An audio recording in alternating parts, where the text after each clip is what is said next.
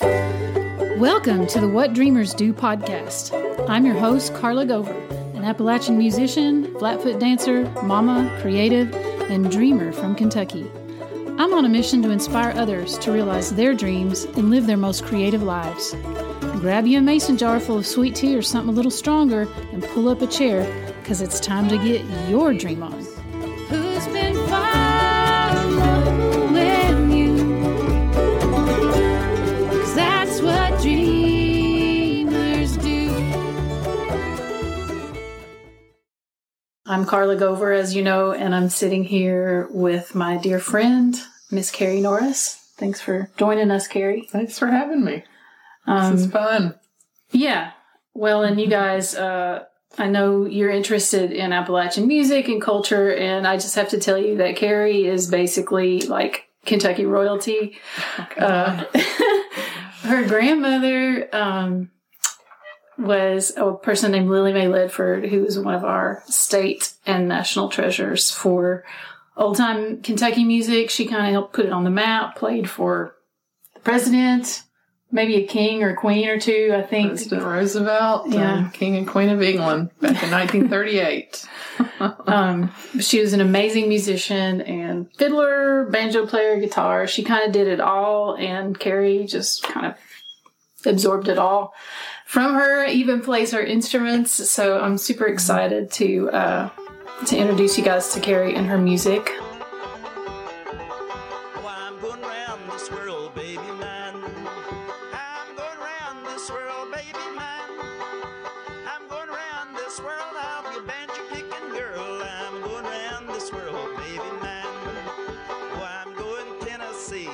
When did you know that you wanted to be a musician, or was it ever even a conscious choice? That's a great question. Music has always been an incredibly strong force in my life. I can't ever remember a demarcation of, music. It was just like, and I think that's because my Lily Mae sang to me and rocked me from the time I was an infant. She kept me until I was 9 months old full time while my parents worked. And then after that on the weekends. So, when they talk about the transmission of music or a heritage or whatever, I just was so fortunate to live that with her. And, my dad tells a story of like, I was in the crib one day and he walks in, and this was before I talked, and he walked in and I was humming a tune, and he's like, what? Is that what I thought? And he was like, yeah, she was humming, Way Down Yonder in the Pawpaw Patch, which, Lily Mae sang to me all the time. And so yeah, I've always been really, it's just been a really strong force that's lived within me. And so, no, there's not really been a time when I wasn't aware that was present, and that's just a really strong part of my life. So it's basically your native language, one of your. It is my first language. My first language, absolutely. I can't remember if it was your mom. I remember somebody telling the story one time of Lily Mae holding you. And like holding you like this and just singing right at you. And that image has always stuck with me. But so I know, obviously our grandparents and parents are a huge influence on us. And Jesse Wells, whom I interviewed last time, talked so much about his parents and his dad, especially giving him music. But also, in Kentucky, we're fortunate that it's just like you can't swing a cat without hitting a great musician. And I know you've been influenced by a lot of other really amazing players. So do you want to tell us about some of your other significant influences? Sure. Well, I will say just growing up in my house with my parents, we moved from Kentucky when I was 4 and lived in Columbia, South Carolina till I was 10. So, I was away. I mean, we saw Lily Mae a couple times a year after that, but during that time, but there was always music going on, and my parents were just huge music lovers and played a lot of good music, on the stereo, James Taylor and the Beatles and Joni Mitchell and George Harrison. And so it was always going. My dad's a guitar player, songwriter, so I was constantly hearing him make music. Just a very musically rich environment there. But then when I was 11, we had moved back to Kentucky. And my parents were in a string band, so they were, playing string band music with a hammered dulcimer and fiddle, banjo, guitar, bass, and everything. And the hammered dulcimer player knew about the Heinemann Settlement School and their family folk week. So our family attended that. And Gene Ritchie was there, Rich Kirby was there, Tommy Bledsoe. John McCutcheon came and performed there, Edna Ritchie, Baker. And I was in the phase of, all this music is so dumb. I would just die if my friends knew my parents were doing this at that time. But then,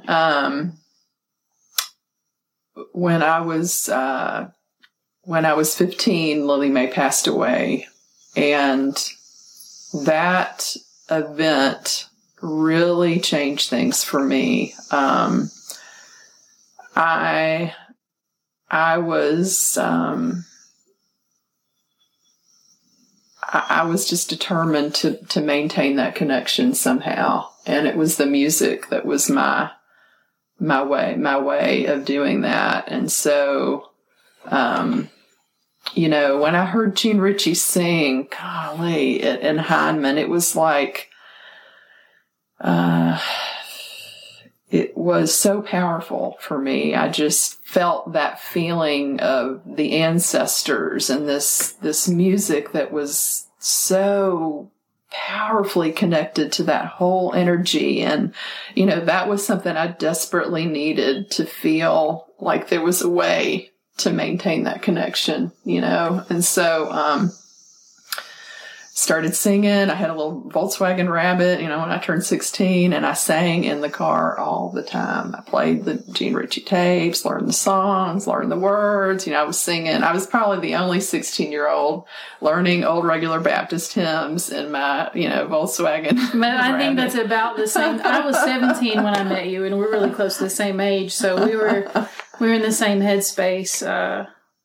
I definitely liked rock and roll and music of, I won't say my contemporaries, because I was listening to the music my big brothers listened to, but what did it for me is moving from Eastern Kentucky to Central Kentucky and feeling that homesickness and realizing just what I'd grown up with and how it was a little bit unusual, and it wasn't like everybody's experience that I was meeting in Central Kentucky, and it made me want to cling to it too. But I remember hearing about you some before I met you, and then you played the banjo already, which I hadn't started playing banjo, so I was like, I longed to play the banjo. I remember that, yeah. I remember that. But yeah, I instantly felt that we were kindred spirits, and that connection that we had with our grandmothers. So it's been really cool to see you continue to make music all these years. And I know that the places that you've hung out, you've, like me, have sought out a lot of these elders in Eastern Kentucky, and at places like Heinemann, Settlement School, and Cowan Creek Mountain Music School, and learned a lot of the tunes. And you've learned even a lot of tunes from your grandmother that you didn't learn necessarily when you were little. You've gone back now and learned them as an adult. So. Right. Yeah. I had Rich Kirby and I co-produced a CD of Lily Mae's music. Came out in 2001, I think. And so we went back and did a lot of searching for, old recordings, and I ran into things I had never heard before. And that's really cool. The way they just keep cropping up too every now and then, like some dust to digital or some old video. At least it'll be new to me that I haven't seen of your grandmother. So that comes up. Well, one of the things that we have been talking about in this series is the way that this music is so intimately connected with the dance styles of, that you can't really divorce them from each other. And so I just wondered if you have anything you've noticed about playing for dances, or anything any thoughts you've had. I know I'm kind of putting you on the spot about this, but about the way the two connect, or does it feel different to play tunes when you're playing for a square dance or for a flat footer versus just playing tunes with no? I will say this. Some of the most joyful times that I've had playing my banjo have been for dances. I think that it's a synergistic thing that happens, and I mean, this music the tunes are they're dance music, and there's just like a vibration that happens when you get the two going. That's just really awesome and fun and powerful, and I think, I don't know, that's maybe a more metaphysical answer than you were looking for, but no, we can be as metaphysical as you want. Yeah. I've done some with my kids at school. I teach this kind of stuff to kids, and I've actually gotten to where I can call a dance and play at the same time. The Virginia Reel, and they love it. It's very clear to me that how the two are connected. They just almost seem like one thing in a way, rather than two different things that you happen to be doing together.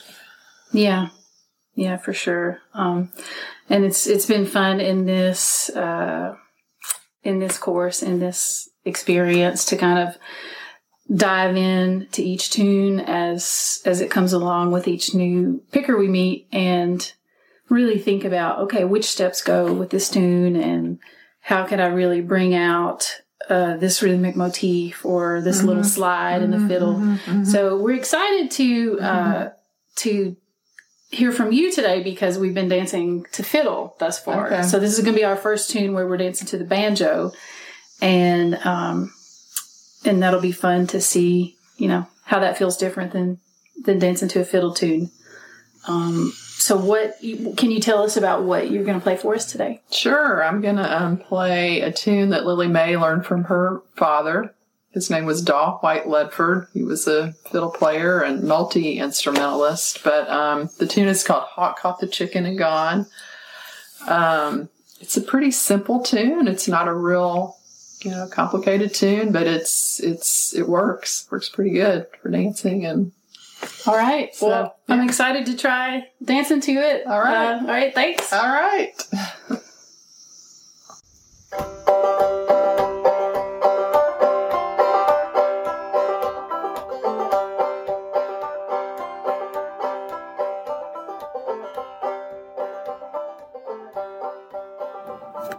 Well, friends, it is with great sadness that I have to tell you that Miss Cari Anna Norris, my dear friend and treasured linchpin of music and art in Kentucky, passed away last week.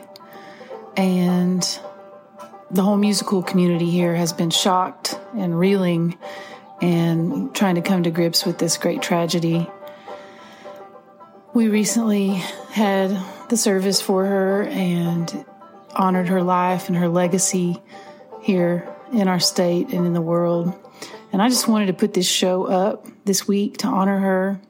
I'm really extra grateful now that I got to interview her for this, which was part of my Kentucky Tour de Dance program, part of the dance education outreach work that I've been doing here in the state of Kentucky and beyond. And Cari was gracious enough to join me for that. And so I just wanted to have a little Cari moment here on the show today. And if you haven't ever checked her out or explored her music, she was a very unique voice and not only knowledgeable about traditional music, but the world of art and quilting and visual art and more avant-garde types of music as well, and she was a composer. So Cari, we love you, and may your memory be a blessing to all those whose lives you touched with your music and whose lives you have yet to touch with your music.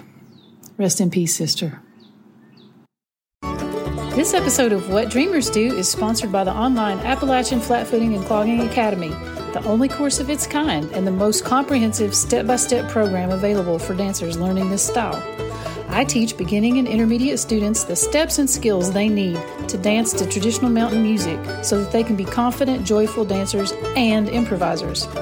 Unlike others who just teach the same handful of steps or who just teach routines, I give you not only a bountiful library of steps, but a framework for understanding how the steps fit together with the music. Learn more about the Academy and get started for free with my video tutorial, The 3 Essential Steps for Appalachian Flatfooting and Clogging. Visit www.carlagover.com today. It's a holy fight. The infinity contains